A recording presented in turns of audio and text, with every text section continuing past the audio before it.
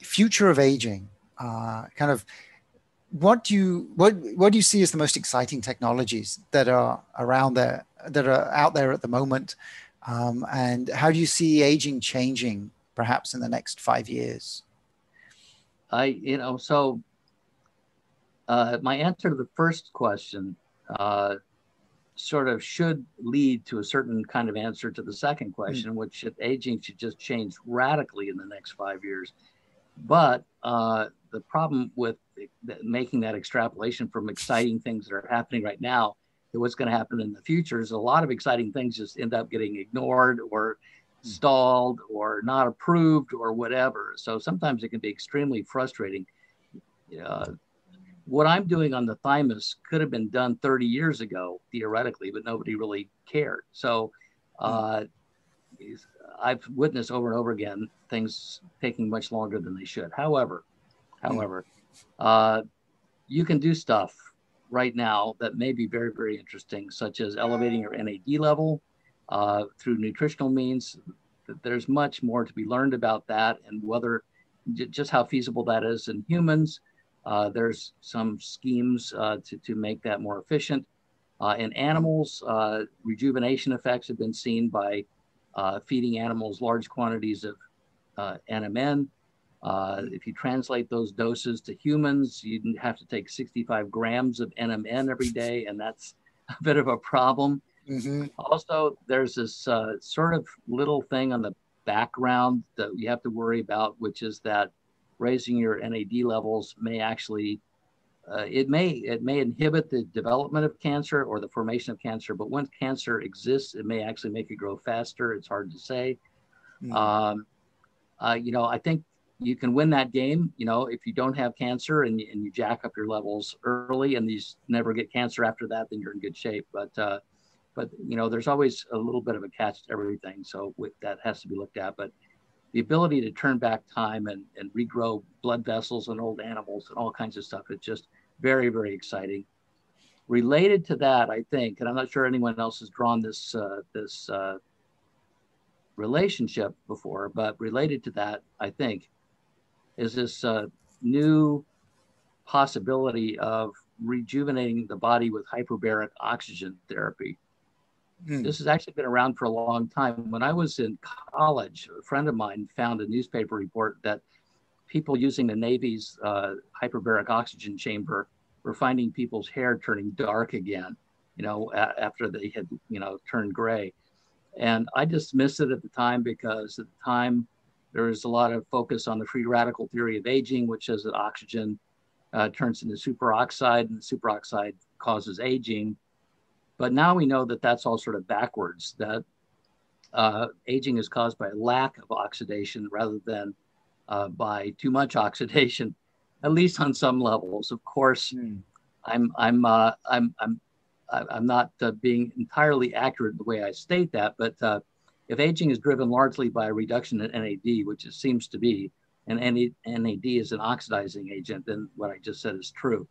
But that doesn't negate the fact that you can have superoxide radicals doing damage here and there as well. So oxidation can be a problem as well, just a totally different kind of oxidation. But I think that if you go into hyperbaric oxygen chamber, it's gonna create an increase in your oxidation state. So you have oxidation and reduction. So you can calculate where you are on that spectrum as something called a redox potential. And if you get into a hyperbaric oxygen chamber, you're changing your redox potential to a more oxidizing state. And you might think that would be bad, but no, because that's probably driving the conversion of NADH into NAD. And when you make NAD, you get younger again. So it could be a really simple way of making more NAD. So we need to look at that in more detail as well. And it seems like, from what has been reported, the hyperbaric oxygen also kills senescent cells. So if you don't want to take a bunch of drugs to kill senescent cells, and maybe the drugs have some side effects or whatever, that might be another alternative. Of course, buying one of these things may be a bit of an issue for most people, but going forward, there might be centers that you can go to, like going to a health spa or a gym you go down to your local HBO center and get zapped for a while, and then do that as needed to stay young. So those are exciting things. Very simple, pretty safe, generally speaking. I don't think anyone has gotten cancer yet from taking Niagen, for example, or True Niagen. I think people seem to be happy with it so far. But there are other things that are amazing that are happening, just beginning to happen. So you have Irina Convoy up in the Bay Area of California, taking blood out of animals, and actually just taking plasma out of animals, subtracting half of it, replacing that half with the salt solution, putting it back in the body, and getting signs of rejuvenation. Now, the signs are not perfect, and they're kind of incomplete at this point, and not too many tests have been run, and they haven't done epigenetic aging clocks yet. And I have a feeling Irina seems to be a little bit skeptical about epigenetic aging clocks. But nevertheless, you're seeing some really interesting effects. And I think that could be a very simple and practical way of intervening in aging in the near future as well. And it's complementary to what you do with NAD, and it's complementary to what you might be able to do with hyperbaric oxygen therapy. What else? Well, I mean, there is something called alpha-ketoglutarate. I don't know how I feel about that, but that has been claimed, at least in some anecdotal reports, which seem to have been subtracted from the internet after they were made, that may be able to reverse epigenetic aging. It certainly seems to have beneficial effects in animals, according to Brian Kennedy. And Brian, I think, knows what he's talking about. I think there's some question as to whether alpha-ketoglutarate penetrates cells or not. So maybe it rejuvenates some things, but not everything. But still, what has been seen looks really interesting, and I think that deserves to be further studied as well. So there's just a lot of things happening out there that are pretty interesting, and for the most part, or maybe entirely, these things are complementary and not in competition with each other. And senolytics is another example. That may be in competition with hyperbaric oxygenation, but if you don't have an HBO tank nearby, you can shoot yourself up with quercetin and dasatinib, and take your other aging interventions at the same time.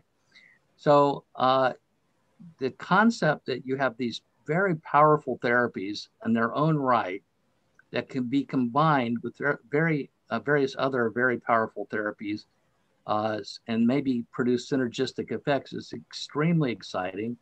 And as far as I know, nobody's actually gone down that road yet, but we'll certainly be going down that road probably, fairly soon.